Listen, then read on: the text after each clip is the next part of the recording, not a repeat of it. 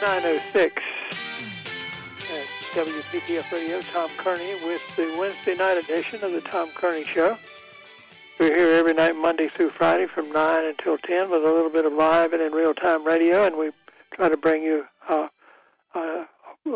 wide-ranging potpourri of issues and programs, some more serious than others.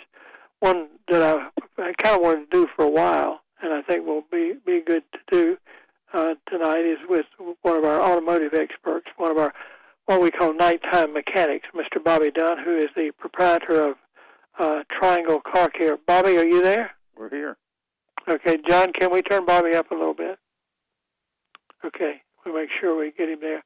I always like to try and make sure you're there, because now I'm going to say where your business is located, and as you know, most of the time I get the address wrong, but is it 2435? 6425.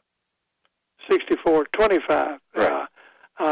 That's Glenwood Avenue, Yes, and which is at a place that I have heard identified as Pleasant Valley. It's on between Raleigh and the airport, but it's easily accessible to the Research Triangle Park and to Durham as well as Raleigh. Triangle Car Care has been in the business over 40 years. Is that right, Bobby? 51.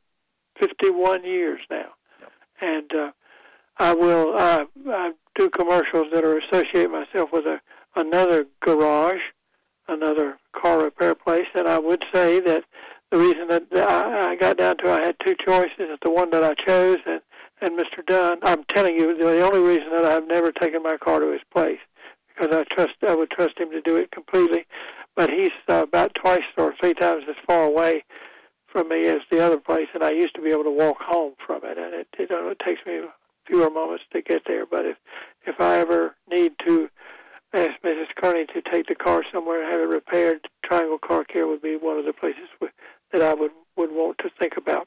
And we're going to talk about automobile, particularly maintenance problems and that kind of thing tonight, in a very general way, and having to do with things like oil and when to change it and what kind of oil to use, and maybe some things about tires and that kind of thing, and also brakes, the things that have to be maintained, have to be checked occasionally. And but I actually have a very specific problem. I thought we would put Mr. Dunn through his paces to begin with. There's a problem I have with one of my cars that is very real, and I need some advice on how to deal with it. Are you ready, Bobby? Yeah, let's go for it. Okay. John, we're going to have to change this somehow, because the level is really low for Mr. Dunn tonight. And so what we'll probably do is maybe redial during the break, but we'll see if we can make it until then. Okay. As you know, Bobby, and as so many of our listeners know, I took a involuntary vacation in the spring, and mostly in March, April, and May. I fell one afternoon and broke my leg, and ended up between being in the hospital and being going through therapy to get things to work right again. I ended up losing about three months, and during that time, my car was not driven very much. Mrs. Kearney drove her car and occasionally drove ours, but the truth was it was not driven very much, and I know just enough about automobiles to know that things like what the condition of the oil might be, the gas, and so on, the battery. In fact, I may have to have my battery recharged now, has taken place, and in fact, after I have come home, I have not driven it, so it's really been out of action between 5 and 6 months now. So, Bobby, if you were confronted with that, if I said I'm going to bring it out to you, or have it towed out there, what needs to be done to make sure that I can deal with an automobile that I can count on? Well, the first thing is that you touched on it, the battery. The battery itself, a lot of times we're seeing, since this COVID thing hit us and all the related things where people aren't driving their cars as much, we're seeing that a lot of times the battery recharge will not take. It'll have to be replaced. If it was marginal to start with, it's got to have to have a better reserve. We just saw a bunch of batteries that people hadn't driven their cars for a couple months, and the batteries, were probably three years old or so, which normally so is I'm not the bad. only one who's in this position. No. We've seen several of them, and so obviously you got to get that fixed first. Make sure that's up to speed, and then just general look over stuff. Any good mechanic can look it over in a few minutes and look at a lot of things. Some things people don't think about is the pulleys where the belts run get rusty from moisture in the air, and that can actually start chewing up on the belts. You have to watch out for that. Gas can separate, phase separation, because it's got ethanol in it. About the only way to do that is to check it, see how it runs, and see if it responds correctly. If it doesn't, you have to research that or take a fuel sample.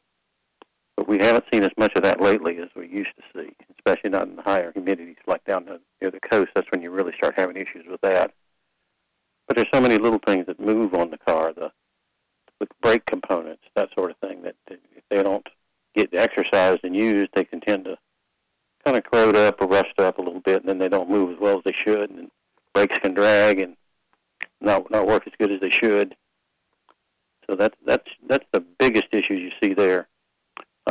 Fluids, power steering, transmission fluid, usually okay, but it's good to check the condition. Of course, we believe in checking the condition, and anytime it comes in, whether it's been sitting or not just the level, because these days fluids are so critical in the cars. It's got to be in good condition and got to be the right ones.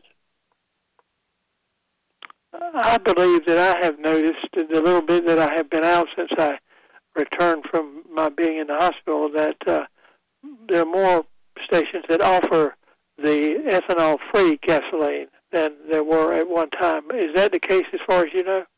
I've been able to find it easier. I got some cars a couple cars that I drive, not too often. They're collector cars type things, and I have a little trouble finding it initially. But now I've found 2 or 3 stations I can find around locally.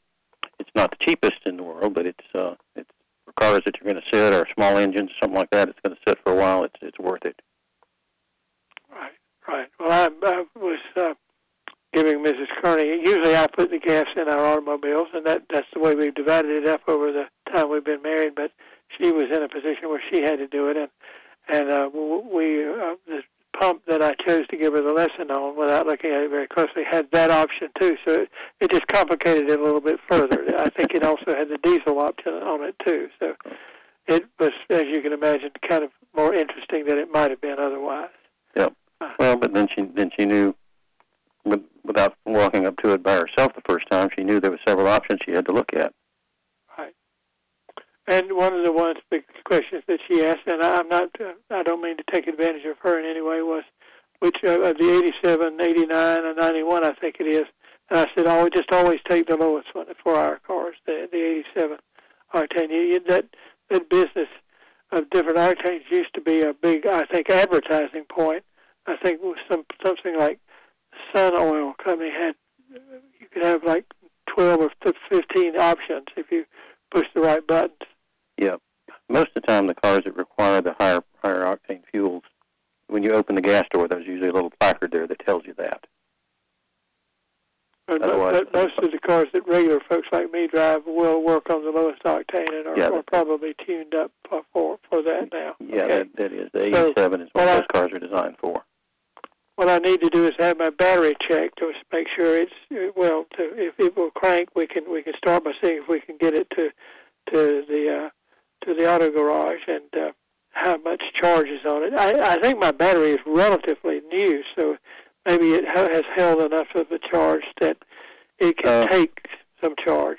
Yeah, a lot of times they do, but the problem with the batteries is used to when you shut the car off, everything's shut off. Well, these days there's all kinds of modules and computers on the car that never go completely asleep, so there's always a teeny little pull on the battery.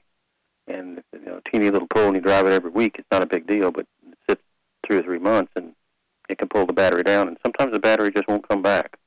Yeah. It's funny that we've come full circle on 2 or 3 things, and that is the first cars that I remember my father owned, like a 48 Chevy, had a radio in it, but the radios that were in those cars didn't have transistors in them; they had tubes. Right. So if you left the radio on, for instance, it didn't take very long for it to draw the whole thing down. Yep. And they finally got it so they were connected to the ignition, so that when you turn the ignition off, you turned but you could run the battery down, for instance, very easily, yeah. which is something that's hard to do now, even with all the little things. But now we're at the other end where we've got to a point where probably not very much power was being drawn off at all in between the turning it on and turning it off. But now we've got so many modules and so many computers that it does end up to a fairly large draw, I guess. It does at some point, and it's critical that you have a battery good enough to maintain all those things, because it's got to have the right amount of reserve in the battery, or a lot of those modules don't respond well. Right. And so what you just said to us in terms of car maintenance is that the choice of your battery is one that should be a careful choice, that you have some advice on them from people who know how much draw there will be on. Oh, absolutely. When I started working on cars, and if you have any accessories along the way. When I started working on cars, you had 6 volt and 12 volt you had to worry about, and then the only thing you worried about was, will it fit in the car physically? Now it's got to be the battery designed for that car, because there's so many different things they do internally in the batteries to make sure it handles the load that car has. Okay. It's 9:17 at WPTF. We're listening to one of our nighttime mechanics, Mr. Bobby Dunn of Triangle Car Care. I'm going to get it right this time. 6425. Did Perfect. I get it right? Yep.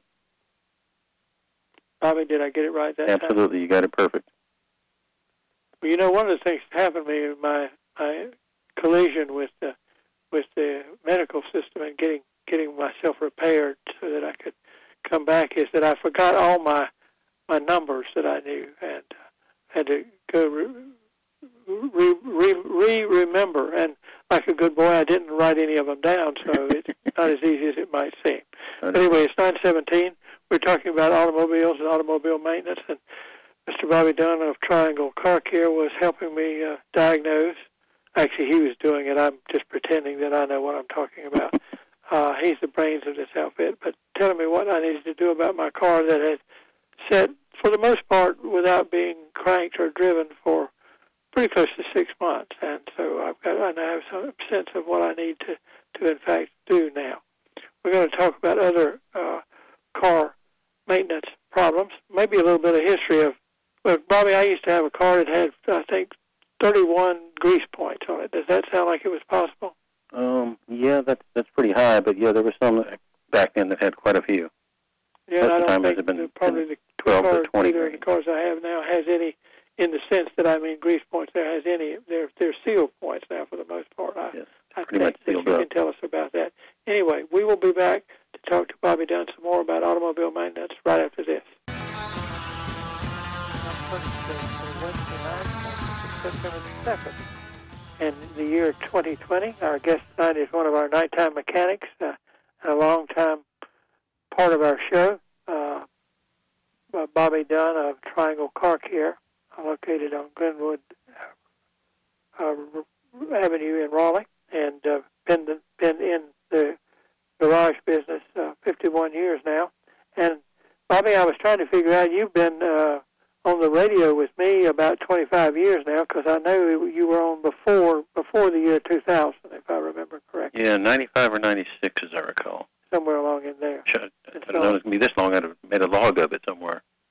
But in any event, it's been good to have you, and you've been on rotating with the people from King's Auto, both of which y'all are competitors, but you're also in the same business, and I know you're friends. In fact, both of you have been presidents of the Independent Garage Owners of North Carolina. One of you, in fact, may be the president now, for all. I can't keep up with it, to tell you the truth. We have been, Dean at King's and Steve and them down there, they're good friends. We're colleagues. We're not competitors.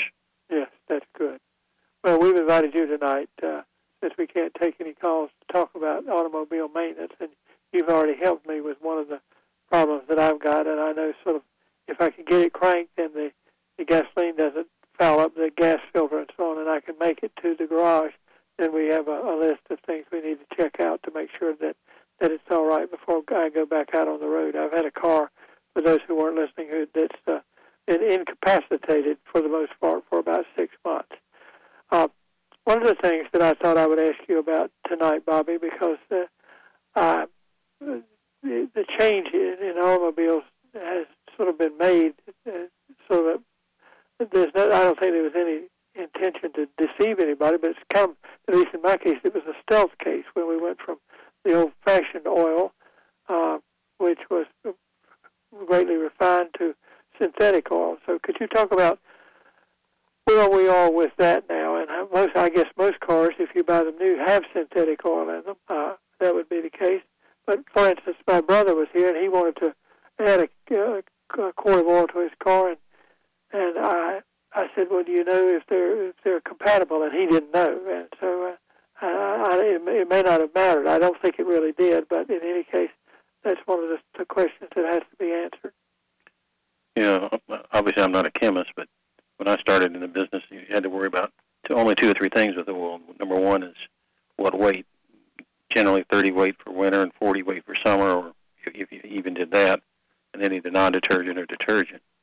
But that has evolved so much over the years, especially with the desire for low emissions and high fuel economy. Now, let me ask you a question here. Let me kibitz a little bit. When you give those numbers like 10W30 and so on, the higher the number there would be the kind of oil you would use in hot weather, and the lower the number would be the kind of oil of the viscosity that you would use in the winter.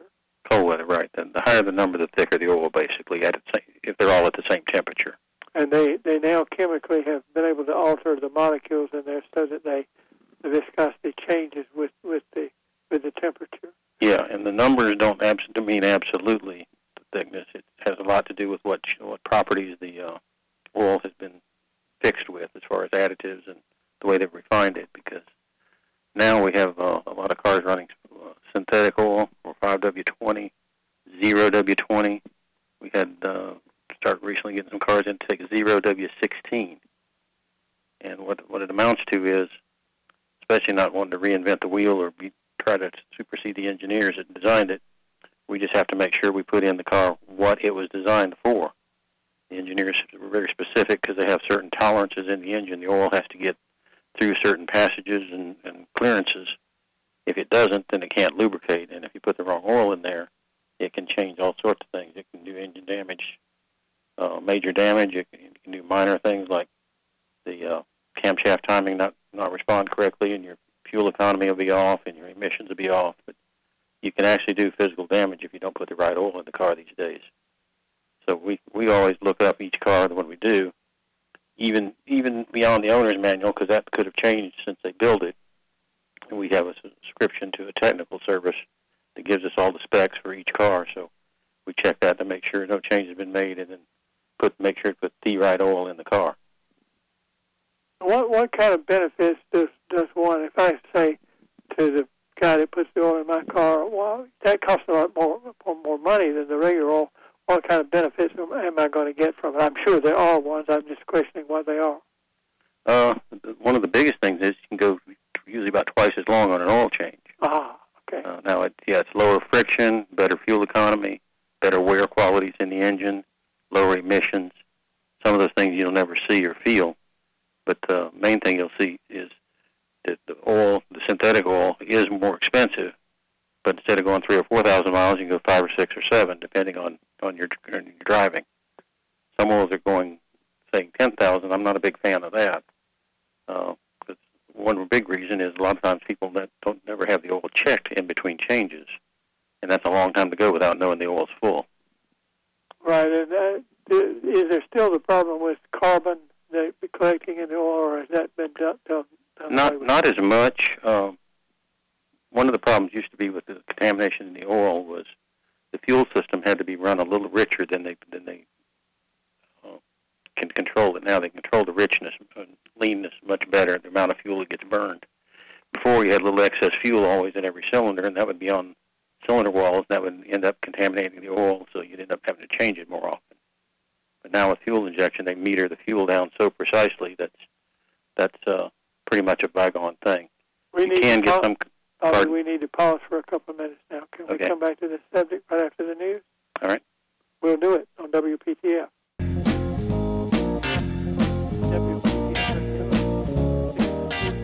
Soon to be 96 years old.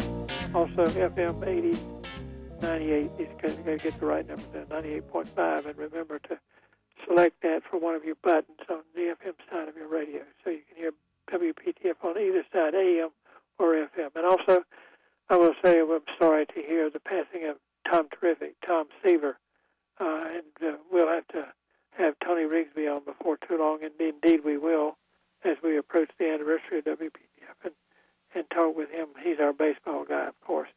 We are tonight talking about automobile maintenance and some of the changes that have taken place over the years. I, for instance, have found out that some things don't work the way they worked when I got my first car. In fact, we've probably been through a couple of 3 generations since then, and so I cannot presume to know what's going on. Are you there, Bobby Dunn? Yep, we're here. What I was just saying is based on the fact that I was going out, I think, with Dean Bailey one night, and I said, my battery may be run down, but maybe you can push me off. And he very quickly acquainted me with the fact that that ain't the way it works anymore. Not anymore.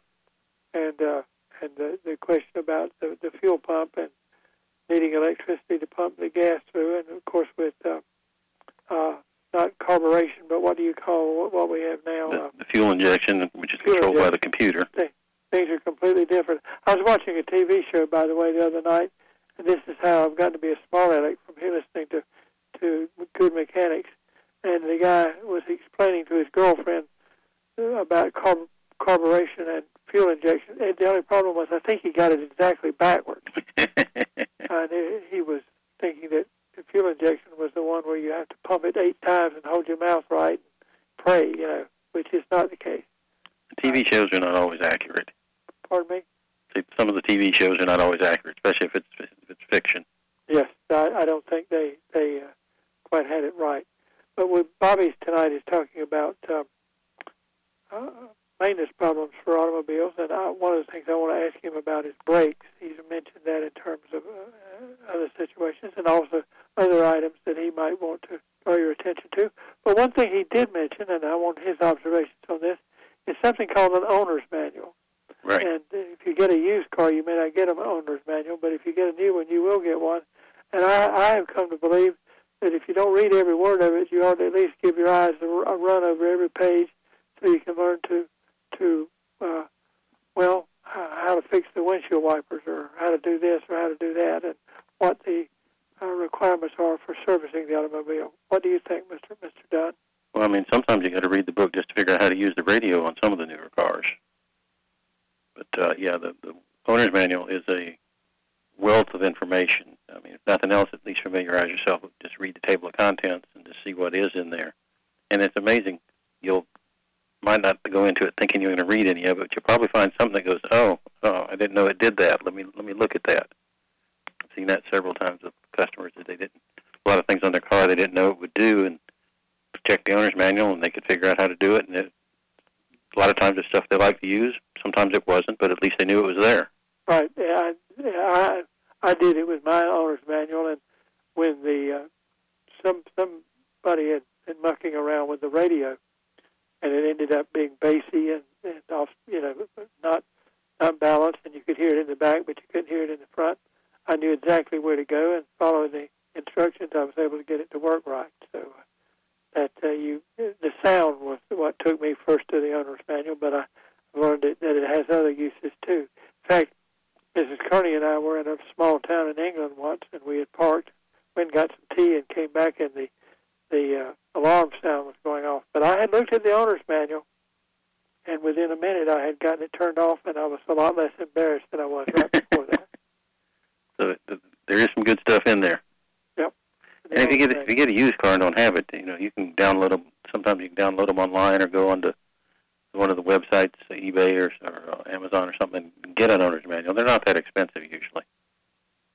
It seems like to me, just thinking about it, I try to think about different ways to look at the problems I'm going to bring up to you, but a lot of things about the brakes, the mechanical part of the brakes, the part that's on the wheel and so on, haven't really changed a whole lot. That is, there are disc brakes, of course, and the other kind of brakes, but they haven't really changed a whole lot. I'd ask for your comments on brakes and how they've changed over the years and what the person driving the automobile should be looking out for. Well, the biggest thing on brakes is unless it's a hybrid vehicle that uses regenerative braking, brakes have not changed since the days of the horse and wagon. It's a friction thing. You're trading friction and heat for slowing down the car. Now, how they control it has changed dramatically with all the electronics and all on it. But when they went to disc brakes, mainly, I remember the disc brakes really hitting the scene on mainline cars in mid to late 60s, when you really start seeing them be prevalent on those. And even then, it was just disc on the front and drum on the back. Some cars still do that. Some do four-wheel disc. Disc was always a little better in the wet weather as far as braking evenly. When they first come out, everybody was unsure about them, but very quickly we learned that they were very reliable, and if you took care of them, they do very well for you. The biggest thing we see with brakes these days is with the ABS controls and all that. One of the things people tend to not do is service the fluid, and the opportune time to do that is obviously when you're doing brake pads or rotors or something like that. Then you service the fluid, and just like we talked a little earlier, fluids are critical, not just their level, but their condition, and to get the right ones in there. And brake fluid's no different. It's got all the same criteria. You've got to make sure you get the right stuff in there and keep it clean. Yeah, you were talking there, of course, about hydraulic systems. The right. Fluid that is a way of transferring power from your foot to the brake shoes and so on. And in some cases, haven't these been replaced by kind of drive-by-wire things? The which? Pardon me? Sorry, I didn't catch that last part. I was going to say, hasn't the way of transferring the energy to apply the brakes gone away from hydraulics and to sort of drive-by-wire features? Yeah, they're getting some electric boosters out there, but still hydraulic is the dominant market right now. It's still going to take a while for that technology to change and push that out of the way. The hydraulics are still the mainstream control. I'm using this program tonight to update myself on lots of things along the way. We're talking to Bobby Dunn of Triangle Car Care. They're located at 6425. Did I get it right, Bobby? Got it. Yep. Glenwood Avenue. And they've been, I don't know if they've been there 51 years, but they've been in business 51 years. Been there 40 years. Oh, pardon me? Been in that location 40 years. 40 years. And if you're at the corner that often is referred to as Pleasant Valley, then you can, well, if I was driving west, I could do a 90-degree look, and there I could see the building. I'm going to have to go out there someday, Bobby, just so I can see. Now you just look for all the orange construction cones. They've been working on our road for a year, I guess a year now. In any event, he has been one of our nighttime mechanics for a number of years, and we thought tonight I wanted him to go over some of the questions that I've encountered and that I think people encounter, that where the situation has changed since one got one's first car. For instance, something that I may ask him to talk about, or will ask him to talk about after we take a break here, is the difference between what was going on when we had a generator and what's going on what is it called now, a regulator? Well, they still tend to call it a generator. Chrysler came out with what they call the alternator. Alternator, there it is. Back in the 60s. Okay, my car once would have had a generator, and now it probably has an alternator in it. They do sort of different things. I was under the impression, for instance, that I could recharge an almost dead battery by driving around the Beltline 3 or 4 times, and learned that I couldn't, in fact, do that on the car I was driving, and probably wasn't doing the alternator any good while I was doing it. But that's why we've got Bobby Dunn of Triangle Car Care here, and we'll be back to talk with him in just a couple of minutes.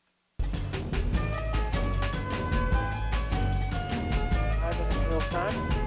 Tomorrow night, Rod Gonski, our resident, and I'm putting quotes around this, you can't see it, but resident meteorologist will be with us. We're going to talk about the weather, and it's getting to the interesting part of the hurricane season, although it's already been fairly interesting for a lot of people, but the high point of the hurricane season in this part of the world is usually around September 10th, so we'll, among other things, get to talk to Rod about that tomorrow night. Friday night will be Friday night trivia, and I believe we're going to have music trivia Friday night. But in any event, tonight, on Wednesday night, we're talking about automobile maintenance and some of the things that may have been changing in that area with Bobby Dunn of Triangle Car Care, one of our nighttime mechanics. Bobby, I was sneaking up on a question about, and this is what happens when you get old, not the generator, but the alternator. The alternator and so on. And it's my sense of the thing now that the alternator doesn't really charge up the battery, but maintains a kind of equality. It replaces what has been gone down, but it's not going to add a lot to it. Right. Technically, everything's considered a generator because it's generating current to put back in the battery. Chrysler Corporation coined the term alternator back in the 60s, I believe, and everybody got used to calling it an alternator because it does charge much faster than the old generators used to. But it's not meant to charge a battery. It's meant to keep the battery charged as current gets depleted out of it. So if you have a really dead battery and you get it jumped and cranked up, and then the alternator has to work way harder than it was intended to do, and sometimes it'll cause it to fail. And what you need to do then is to be off to your garage and have it charged and see if it will accept the charge, and if it does, have it charged first and tested. Well, that's one reason I wanted to talk about this particular question in this way, because I was told some friends I would take care of their car while they were gone, and I needed to charge it up some, and I really did drive around the Beltline 2 or 3 times, and it really didn't do very much for it. It was one of those station wagons that were like a boat. You could put several families on them if you worked at it. But there again, I learned something. For years, Bobby, you and I are both old enough that you can remember a car. When you pulled up the hood, I did that with one of my friends one day, and I said, you can see the ground here. And you can, and the way I dealt with one of the problems on it was hitting the generator with a Coke bottle. And it worked. I cannot tell you why it worked. I'm not even sure any mechanic could tell you why it worked, but it did work. And so that's the way I solved it. One's not likely to get that kind of shade tree remedy for whatever's wrong with an automobile now. It usually doesn't work over and over. No. You just start praying for it after a particular point. I had written down a whole list of things to ask you about tonight, and the next one on the list is one that may have simple answers or may not, and that is tires for automobiles. I wondered about these low-profile tires where the distance from the rim to the street is not very much. Right. And whether they have a lot of problems or not. They have a lot of problems with bending rims. Yeah, right, exactly, bending rims, and the pressure is a lot higher that it has to hold, I guess. No, not necessarily. The pressure is not too much higher in a lot of cases. But you might have noticed there's a pothole or two around here. Yes. And those rims hit them. There's no cushion between it and the road, and it just bends the wheels, cracks them. There's some businesses that sprung up just to repair wheels. Well, I know the last time I bought a set of tires, I think, it's buying a set of tires is like buying a car. You sign your name a lot of times, and you're not quite sure what you're signing for. Yep. But I think I bought some vent rim insurance in there somewhere because of all the construction sites in Raleigh. And there's been a time that I could hardly get out of my neighborhood for the construction site.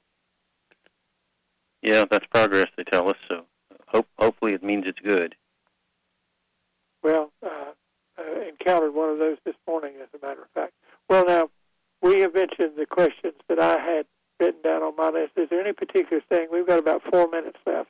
That we could talk about things for hours, Tom. Visitor to your shop like that you'd this, like to talk about. Anything from electric cars, autonomous cars, self-driving, lots of things we could talk about. The biggest thing, since we're just talking on tires, is touch on those a little further. We're seeing a lot of the tire pressure warning systems lights come on now, which means doesn't mean there's a problem with the tire necessarily. It's just the reporting system may not be able to report, and the computer on the car may not be able to see what the pressure is in each tire. And that's fairly common because they design these things to last 6, 7, maybe 8 years, and a lot of the cars are at that age or older now. And the good time to change them or check them is when you're having tires put on, because if you have to have them replaced, you got to take the tire back off anyway. So that's a good time to check it. And shelf life on tires. When you and I grew up, tires only lasted, 8 or 10,000 miles? So you didn't have to worry about how old the tire was. Well, now the tires will last 60, 70,000 miles. And while people aren't driving that much a lot of times, the tires will actually start to age out, and even though they might have good tread, they could start getting dry rot, or what we call dry rot, or cracking in the sidewalls. And once a tire is 7 or 8 years old, it's getting questionable if it's really safe to use. But that's one of the things we never used to have to worry about. Well, isn't that one of the many things that lead people in your business to? And I would think it would be wise to recommend a yearly check, not unlike something where you would go to your doctor and have your own person checked, because a lot of the things on the like the tires, they go much longer than they used to. You don't change your oil as often as you used to, and things go wrong and you're not even aware of them. And I think you know that I've told the story before. I went to have my air checked in my tires, and the mechanic looked at him and said, "Mr. Kearney, your cars have got dry rot, and it's because I just don't drive as much as I used to."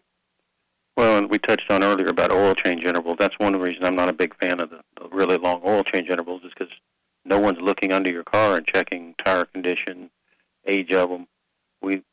Our guys always like to look at all this stuff when it comes in for any kind of service, whether it's questioned or not. On the repair order, we like to give the person an overall view of what we see of the car, and a mechanic has got some experience. In just a few minutes, he can look at a lot of things and give you a go or no-go on them. Indeed, that's why I like to go to a dealer like you, a garage like you, or King's Auto, where the guy says, "Mr. Kearney," and one of your guys says, "Mr. Kearney, you don't need to buy them today, but you're going to need some tires pretty soon." And he's eyeballed the whole thing, and he knows what to look for, or he knows if there's a streak of grease here that maybe it shouldn't be there, and what in fact to look for. And to me, that's the way it's supposed to work. They can see it now to warn you for later. Well, you know what? We're going to have to let you escape tonight, and I hope you've been able to arrange your business in the problems we've had with the business, so that you can conduct it in a reasonable fashion. And I want to thank you for being on with us. Glad to be here. Thanks for having me, Tom. Tonight. We will be talking to you again soon. Thanks, Bobby Dunn of Triangle Car Care, 6425 on Greenwood Avenue, 787-0966. I think it's the See there, you remembered everything. And if you don't know it, look at the coffee cup in your hand, and it'll have the right number on it. There you go. Thank you, Bobby. Thanks, Tom. Okay. And that's our program for tonight. So tomorrow night we're going to talk about the weather.